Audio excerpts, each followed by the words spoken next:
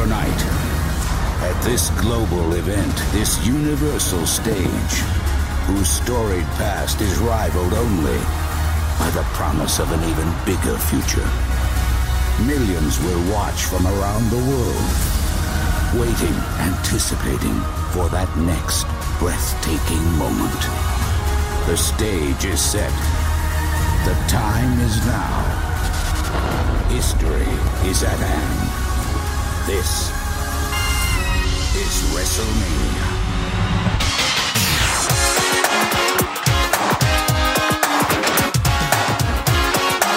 Welcome everyone, welcome to Wrestlemania Sal-Vation.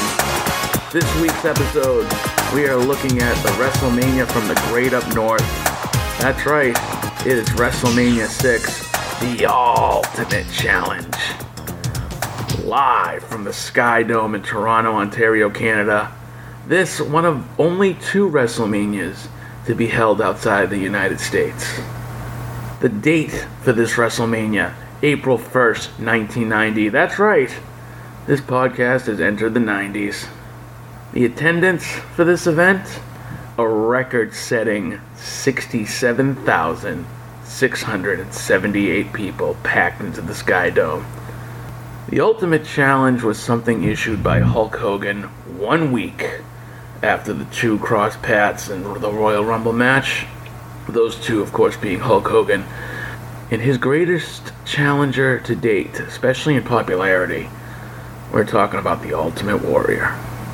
Now, say what you will about the Ultimate Warrior.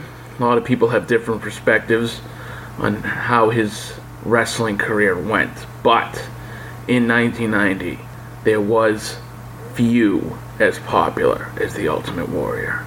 And that will be evident in this episode today as we journey back to talk about the WrestleMania where the Intercontinental Champion faced off against the World Heavyweight Champion in a winner-take-all match, title for title. This WrestleMania opens with what I consider the WrestleMania song. Take a listen. Prepare to explode. Champion versus champion. Title for title. It's the Ultimate Challenge. It's WrestleMania.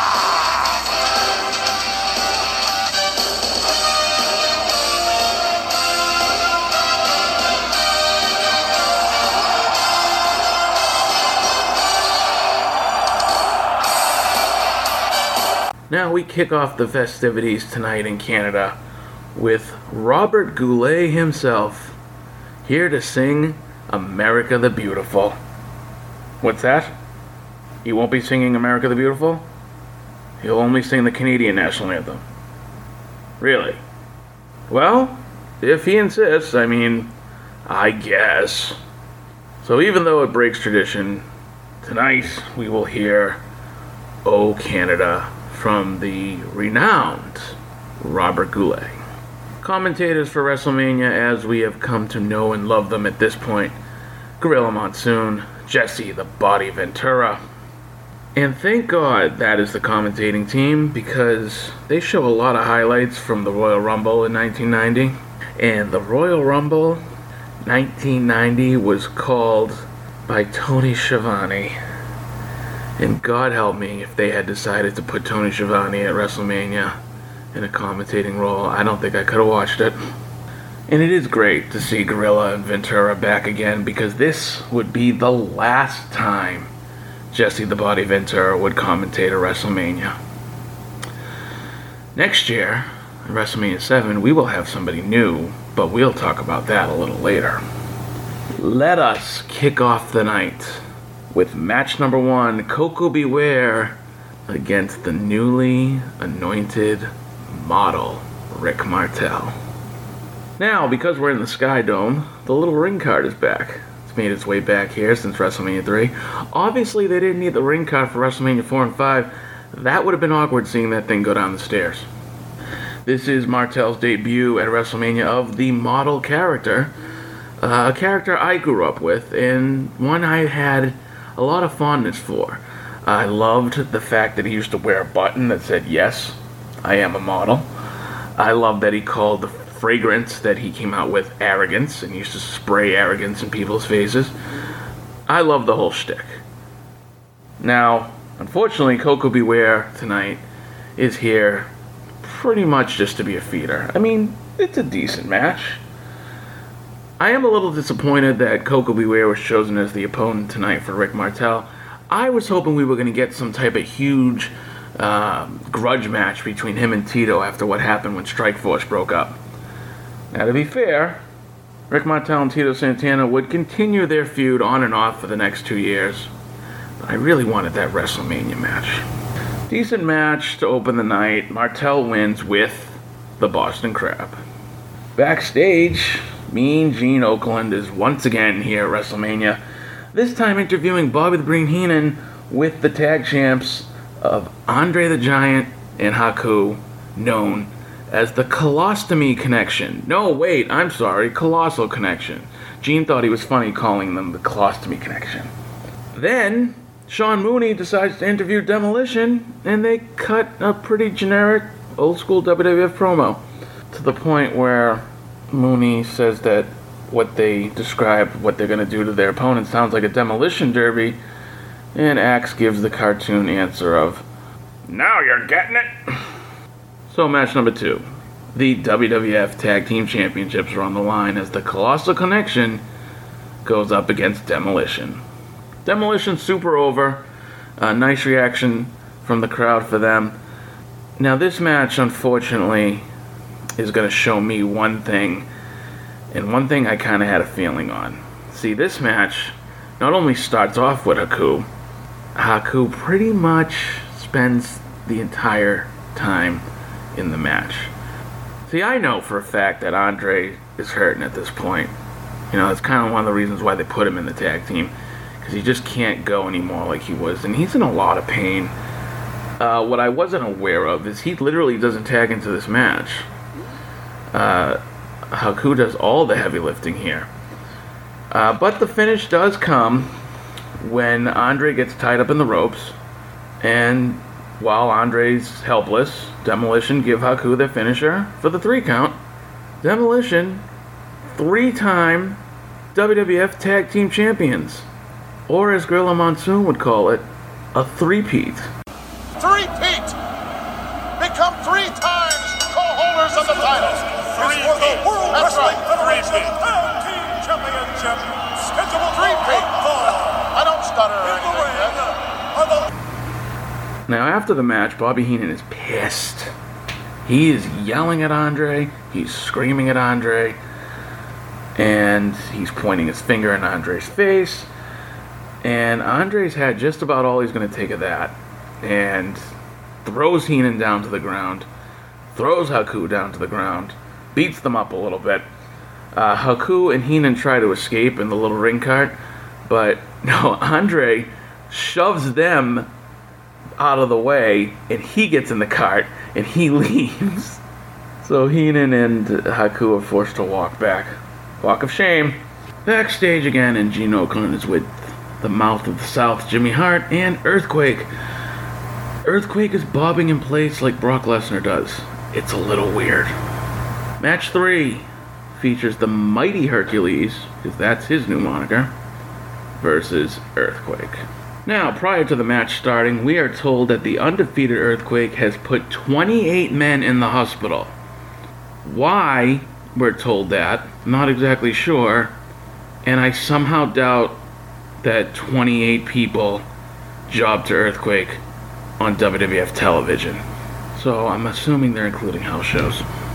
This match is alright. I mean, you got 2 big dudes, and the problem being Earthquake's like really big, so Hercules spends most of the time fighting from underneath. And speaking of fighting from underneath, Hercules was fighting to breathe after Earthquake flattened him with his sit on his face finisher. Then, to make things even worse, he gives him another Earthquake splash after the bell. Quake literally squashes Hercules. Hercules, although the match was not amazing, he got in a little bit of offense, so, you know, good on that. But ultimately, this match was to showcase Earthquake.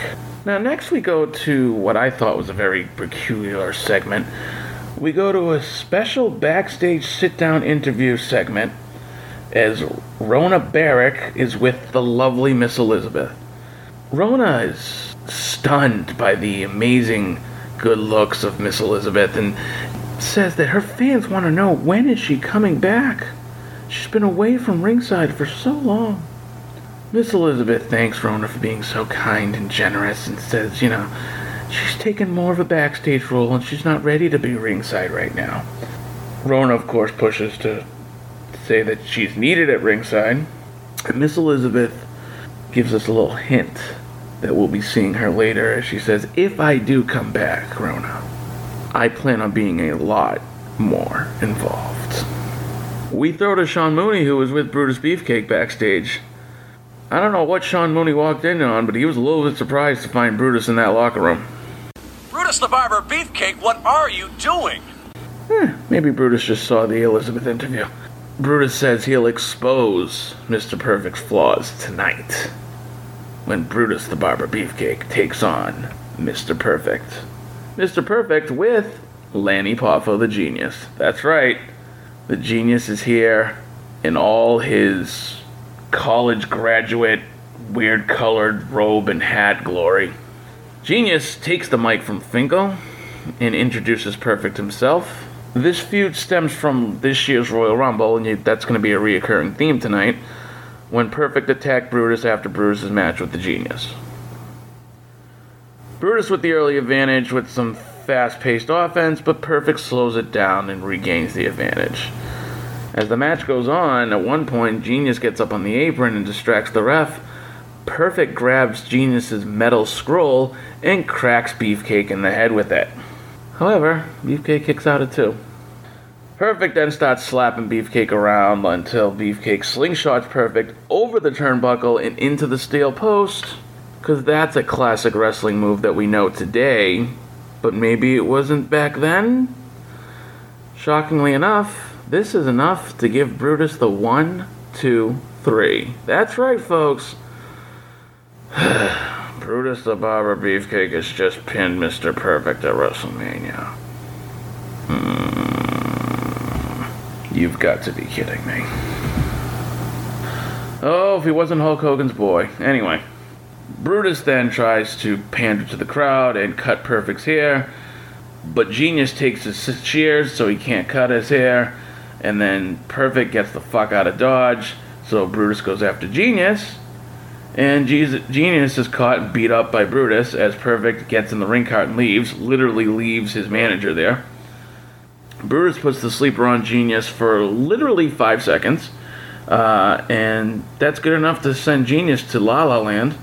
Brutus pulls out actual scissors, as opposed to the garden shears, and cuts the Genius's hair to the crowd's delight. How the fuck did this get over? I understand in the 70s and 80s that hair versus hair was a big blow-off type of feud. And cutting somebody's hair is embarrassing, but oh my god, this is the fucking stupidest fucking shit. Can he just break his face already in the fucking motorboat accident so I don't have to see this shit anymore? I think that's coming soon. But anyway, as if that wasn't enough, the next match on the card is one of the most controversial in WWF history, and I had originally forgot that this match took place at this WrestleMania. We get a video package showing how this feud started. What feud, you ask? Well, this is the feud between Rowdy Piper and Bad News Brown. Now, if you're not familiar with this feud, please allow me to bring you up to speed. At the Royal Rumble, see the theme. Piper eliminates Bad News Brown. Bad News Brown is all types of pissed off, so he jumps Piper after he got eliminated and pulls Piper over the top rope. For some reason the referees let this stand, and those two fight to the back. Over the next couple weeks on TV, it gets real personal between Piper and Brown, and they rip on each other. Piper tends to get a little bit racist when he does it. Oh, but you ain't seen nothing yet. We go backstage to Gene Oakland, and you can only see one half of Piper. Piper is saying that he's going to kick the shit out of Bad News Brown. And but who exactly is going to kick the shit out of Bad News Brown? Is it going to be the Hot Rod or the Hot Scott? And when he says or the Hot Scott, he turns around and we, the audience, get to see that in 1990, Rowdy Piper has painted half his body black. And I mean like jet black. But it's only half his body. So, in Vince's mind, this must not be racist at all. Piper plays up the fact that he's got dual personalities, which I guess is better than trying to pretend he was half black. And he says he's coming for a fight with Bad News Brown. Oh, fuck, how racist can you fucking get? You know, Nitromania does this little bit where they ask, is this racist? And then they tell you something that happened on Nitro, and let you decide if it was racist or not. We don't need to decide. This was literally the most racist thing the WWF did at 1990, or for that matter, in the 90s. At least it's the one that stands out the most to me, and it's gonna get worse. Oh, it's gonna get worse. And to make things worse, this match was garbage. It wasn't even a match. They tried to play it off like a brawl. I guess it was a brawl, kind of. You want to know when it gets really racist? So Piper, at one point, pulls a white glove out of his trunks, puts it on the hand that's painted black, and starts to bitch slap Bad News Brown with it. Oh boy. This is the same company that had 3 roles for black wrestlers for X amount of years. Pimp, religious gospel singer, and aborigine. Hey Kamala, how you doing? Hopefully you're doing better. Even though your gimmick didn't originate in the WWF. Nevertheless, they don't even get a finish to this match. Piper and Bad News Brown just fight and fight and fight to the outside to what is either a double countout or a double DQ. Honestly, I didn't hear Fink at the end of it. I'm just fucking glad it was over. Let's move on, shall we? Match number 7 was the Hart Foundation versus the, and I'm going to pronounce this wrong, Bolsheviks, who were Nikolai Volkov and some other Bolshevik guy. It's really not much to say about this match because it literally lasted 19 seconds. Bell rang after the Hart Foundation attacked the Bolsheviks during the Russian national anthem. Right after the attack, they put on the heart attack finisher and pinned Volkov in 19 seconds. Ouch. And then, if this portion of the night could not be any more shit, we get a fucking commercial for WrestleMania 7. Next year, WrestleMania 7 invades Los Angeles. Join us at the Los Angeles Memorial Coliseum. Yeah. Here's a spoiler alert. WrestleMania 7 next year is in Los Angeles, but they don't get to go to the Los Angeles Coliseum. I'm sure there's a valid reason for it. Then we go to match number 8, and Jesus Christ, could the portion of this program get any worse? Tito Santana, Mr. No Charisma, versus the Barbarian with Bobby Heenan. And speaking of racist, Jesse Ventura does nothing but make Mexican jokes the entire match. Tito is not really over. Crowd is pretty dead for this one, as is my mood watching this. Tito hits the flying forearm, but Heenan puts Barbarian's foot on the bottom rope to save him from the 3 count, similar to what Heenan did last year with the Warrior and Rick Rude. Barbarian then finishes off Tito with a flying clothesline off the second rope.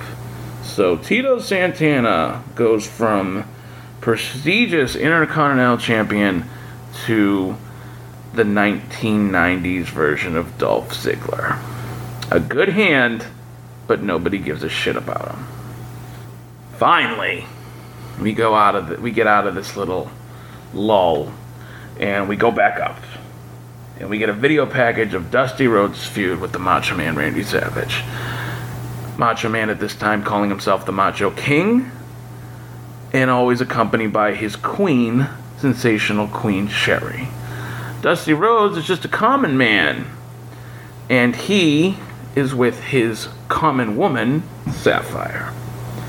Now Sean Mooney interviews a polka-dotted Dusty, who promises to end the reign of the Macho King. Dusty is obviously in the WWF for a very short period of time, but, you know, I still to this day don't get Vince's obsession with burying a top talent from another territory. And it's kind of a game of picking and choosing, because, you know, he handpicked Hulk Hogan from the AWA to be his face of the company, but to sign Dusty just to embarrass him doesn't make any fucking sense to me, which pretty much proves why Dusty didn't stick around in the WWF. I'll give Dusty credit.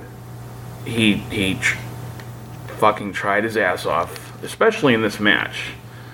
Now, Howard Finkel announces this as the first ever mixed tag match in WWF history. Dusty Rhodes and Sapphire versus the Macho King, Randy Savage, with sensational Queen Sherry.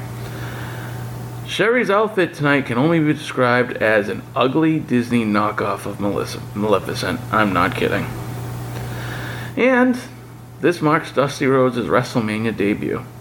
Crowd loves Dusty, even though they're in Toronto, Canada. You know, they don't have to be down south for anybody to love Dusty.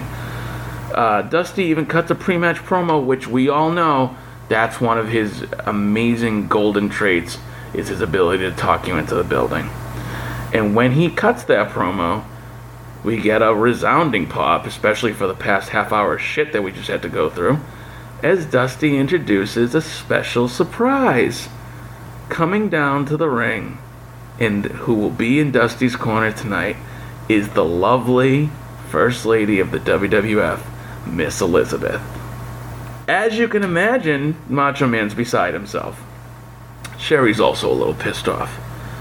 Now, as the match starts, obviously Savage and Dusty start off, but eventually Sapphire and Sherry get tagged in. And, you know, God bless Sapphire. God bless that woman. She tried. I don't know how much training she had prior to this match, but she can't wrestle. She's pretty much Eva Marie bad.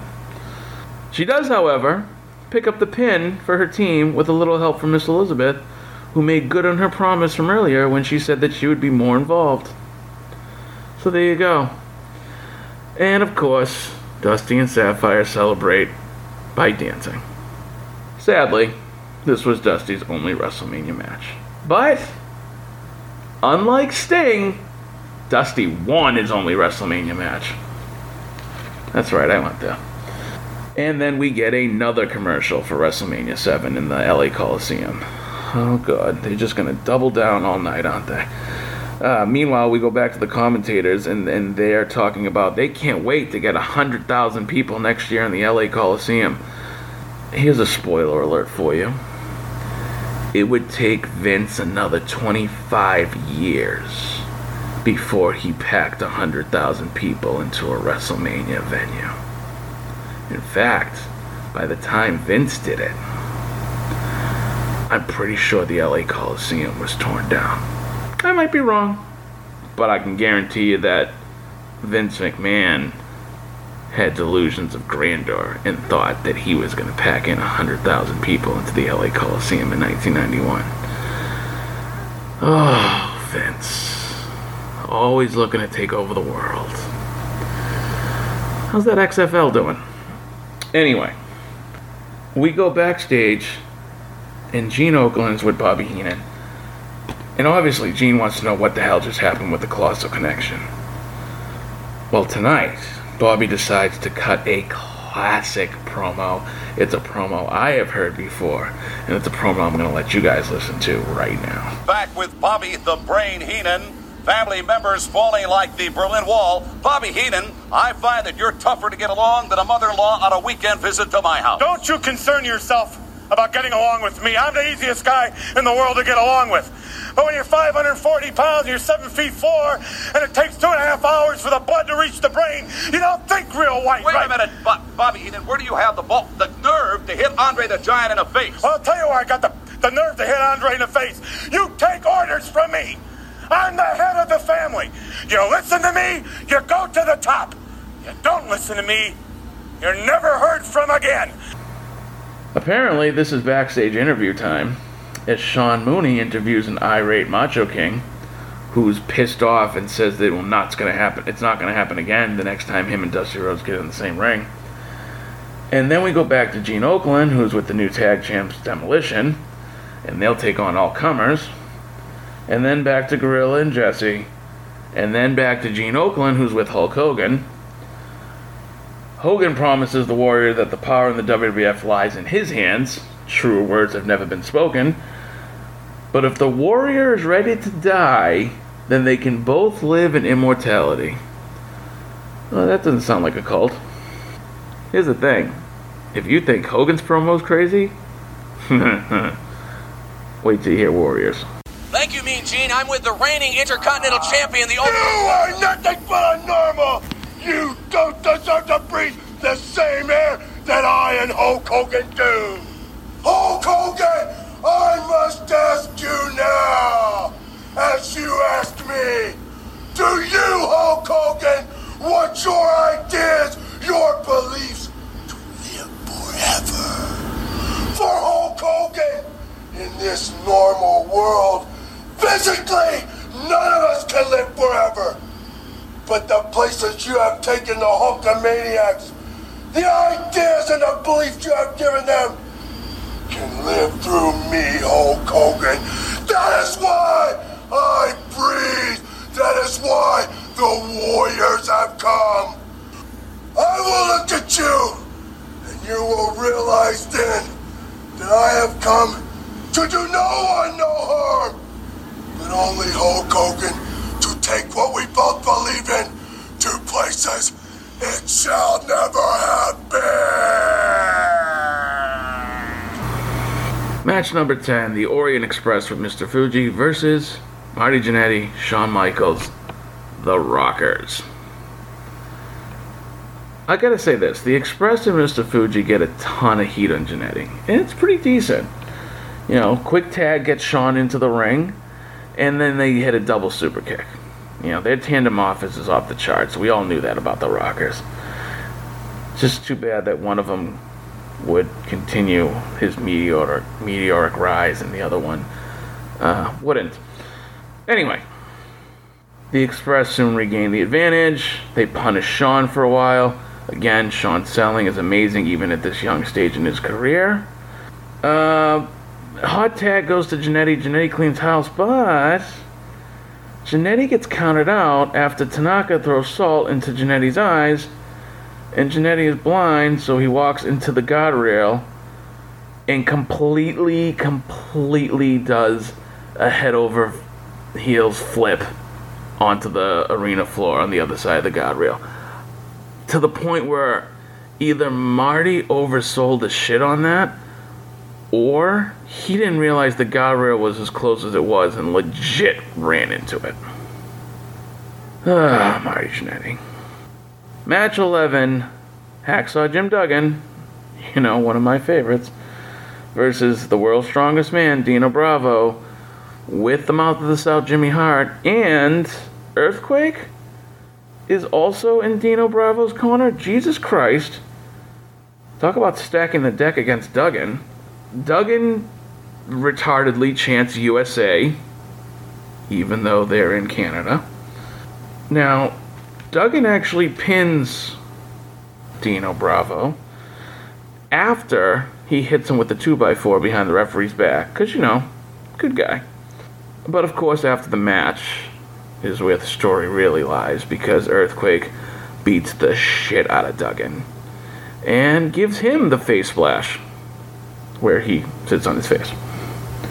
In fact, Earthquake doesn't do it once, He doesn't do it twice. He does it thrice. Maybe that will send Doug into the hospital and get him off my screen. I gotta tell you, tonight, they're really building Earthquake as a monster. Like a fucking monster. And it makes sense, considering who he's going to be feuding with the rest of 1990. But now, match number 12 was amazing. This was a match between the $1 Million Man, Ted DiBiase, and Jake the Snake Roberts.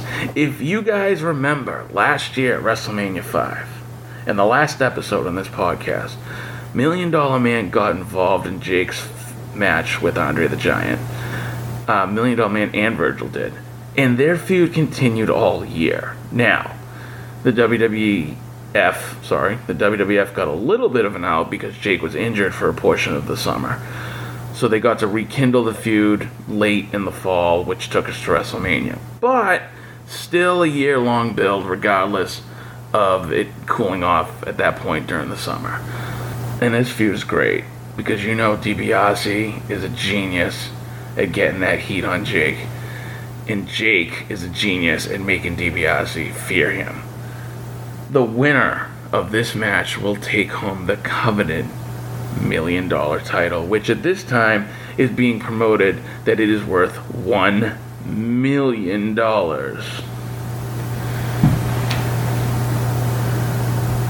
This is the first time the belt is on the line at this pay-per-view.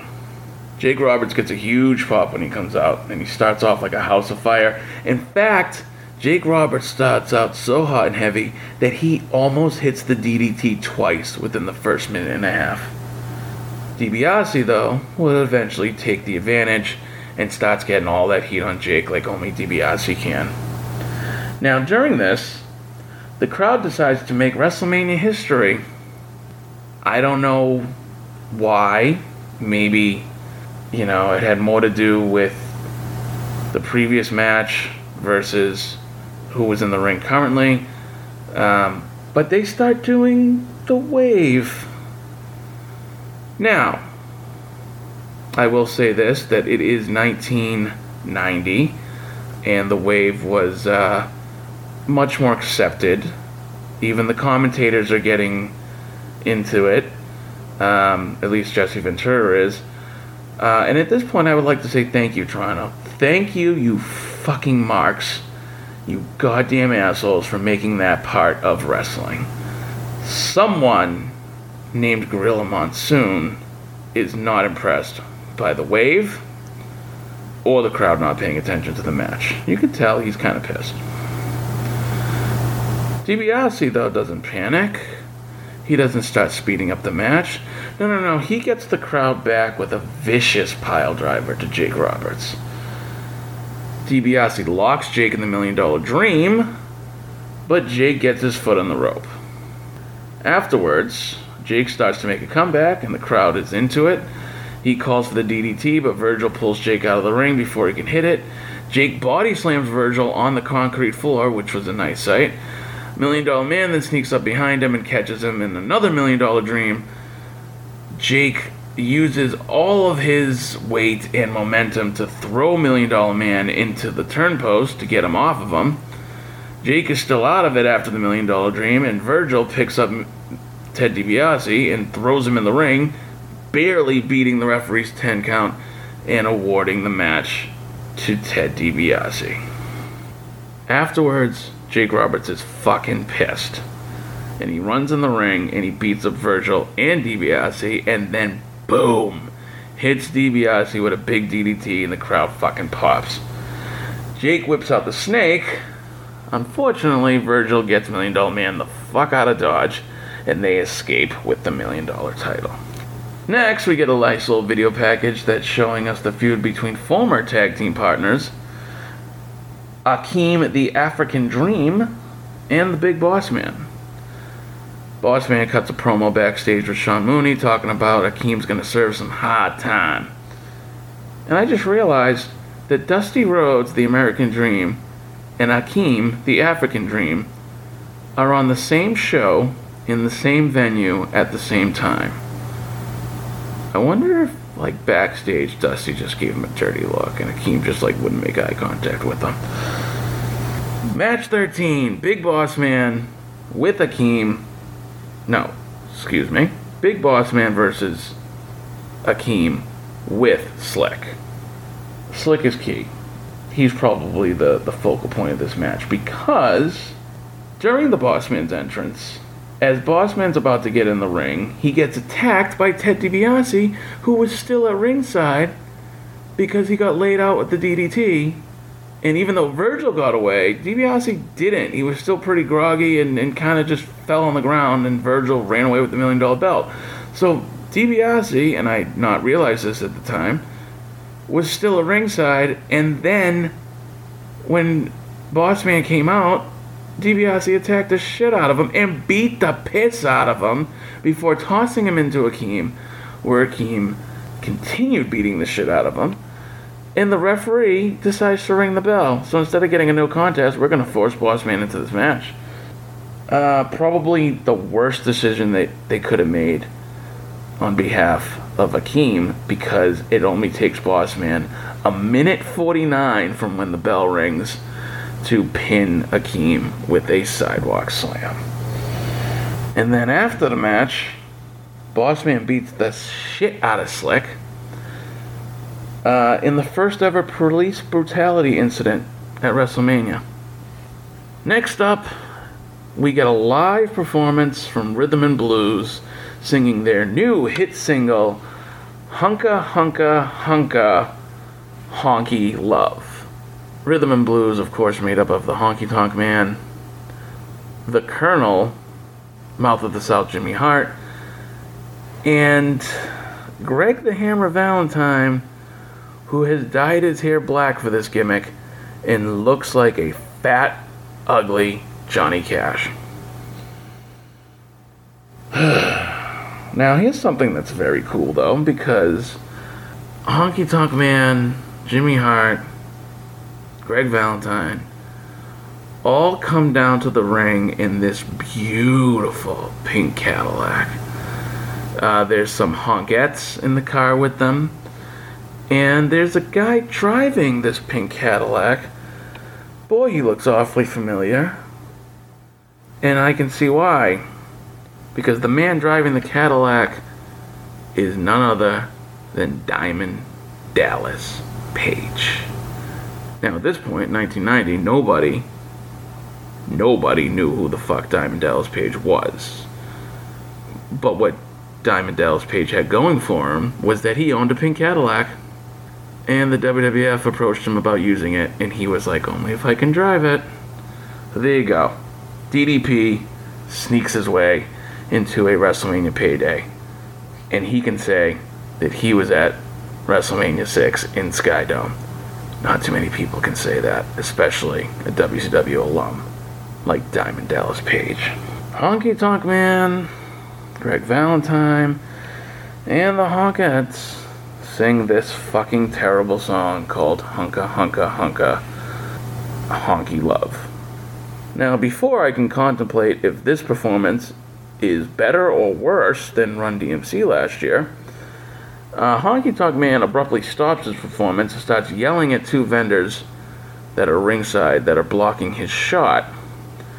Honky Tonk Man then completely ruins the bit because he exposes them as the Bushwhackers.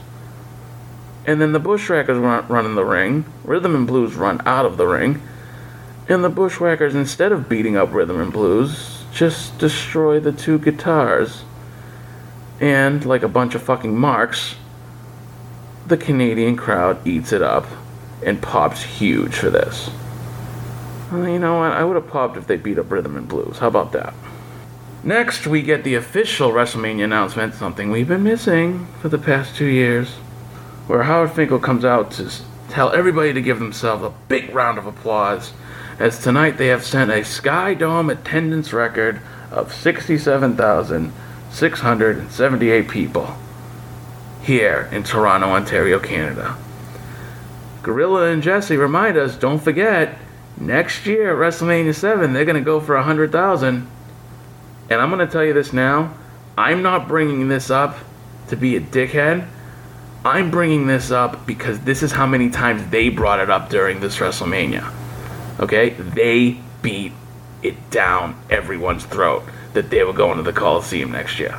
That's all I'm saying. And you know what? This was the first time that they ever promoted where they were going to be the following year.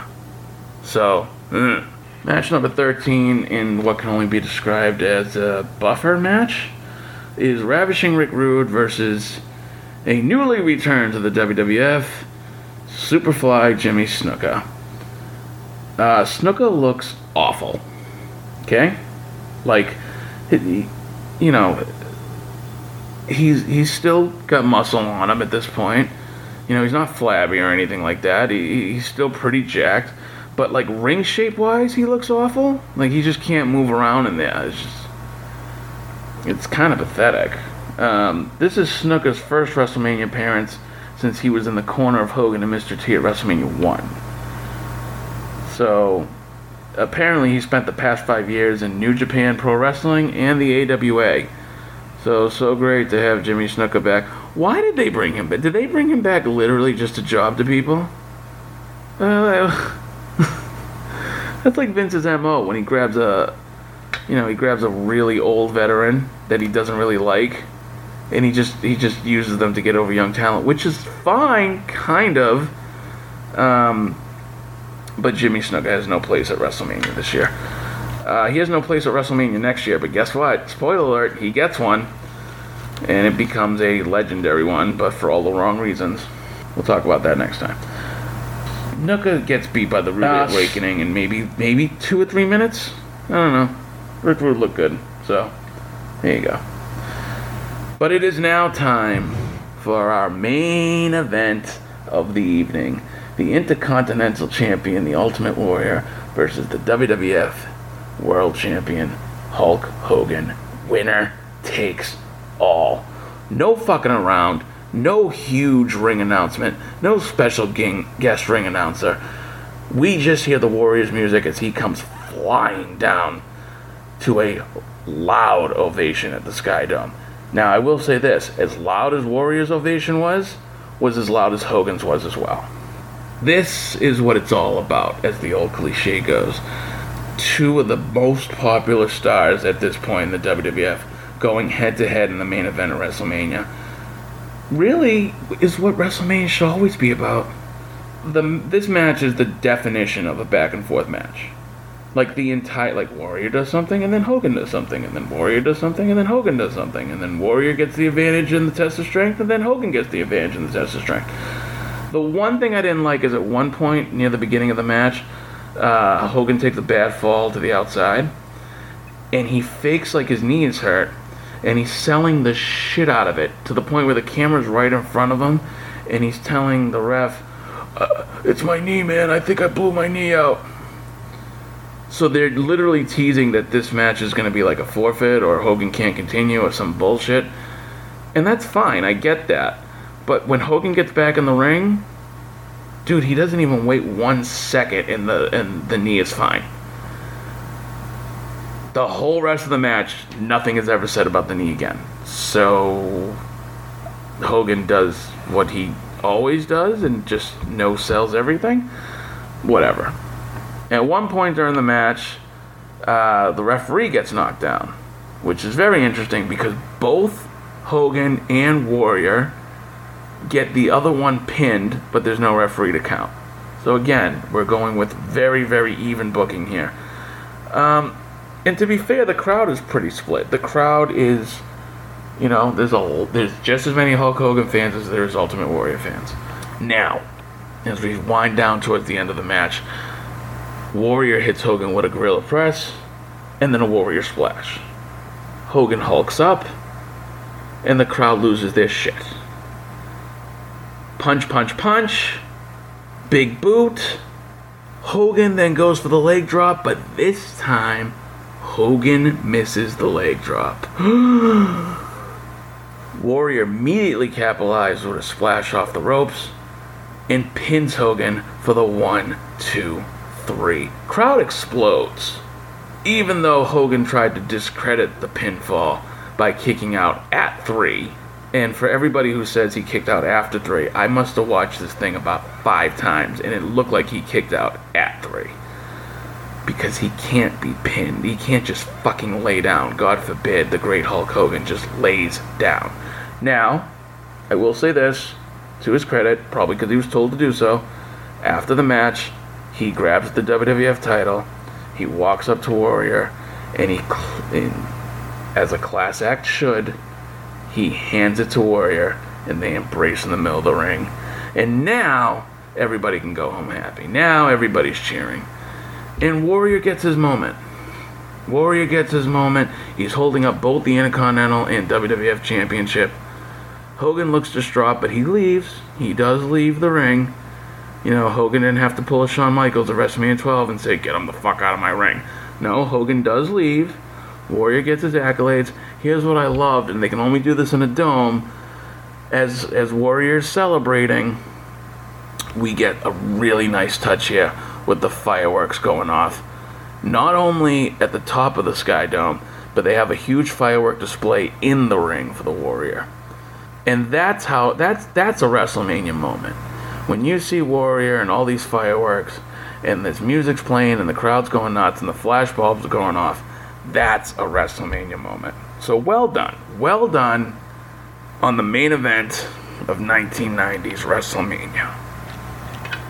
I like this Mania. There was a lot of up and downs, but there was a lot of stuff to talk about. Hell, I think I'm almost at an hour at this point. But it was a good WrestleMania. Overall, you know, sometimes overall you kind of like, this is dragging. There was a point after like the first hour, maybe like the 1 hour to like the hour and 45 minute mark, it kind of was like, oh, this is bad. But all in all, overall, it was a really fun show. Now, for me, match of the night was DiBiase versus Jake Roberts. Beautiful heel work by DiBiase. Even better storytelling by Jake.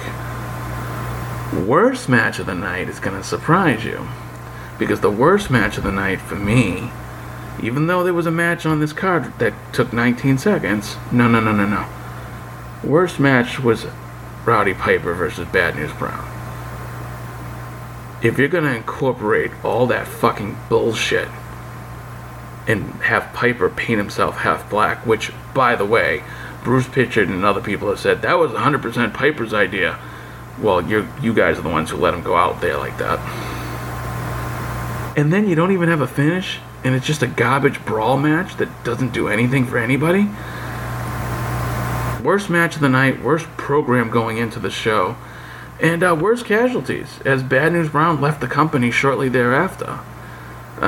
During recent shoot interviews, he's claimed that he left because he was promised a world title run, and Vince reneged on his promise. But regardless if that's true or not, I'm sure the Piper thing didn't help matters. We have a brand new Twitter account for this podcast. It is called WrestleMania Sal-Vation, just like the podcast, but you can find it at WrestleMania Sal. So follow me on Twitter for all the WrestleMania Sal-Vation updates. Also follow the Rundown proper at Rundown Podcast. Follow Troy at the Slasher Sanitarium Podcast. Follow Jason at JStewart0920. And subscribe to the Rundown, where you'll get such amazing shows like Nitromania, the Rundown Sit Down, and NXT Revisited. Both NXT Revisited and the Rundown Sit Down back after a short hiatus this week with some phenomenal episodes. Jason sat down with All Good Anthony Green, and Troy took us back to a time when NXT was hammered and hampered by the Raw rebound, because that was a thing. Also, on Nitromania, we're in 1996, and Hogan and Savage are still fighting like it was 1989. Also, follow all the shows in the Questionable Endeavor Network. Next time that we join you for WrestleMania Sal-Vation, we are going to be talking about WrestleMania 7. We're going to find out why they never made it to the Los Angeles Memorial Coliseum. And I just might have a special guest that's going to join me for this monumental episode. as we, that's right, we, discuss WrestleMania 7. Thank you, and good night.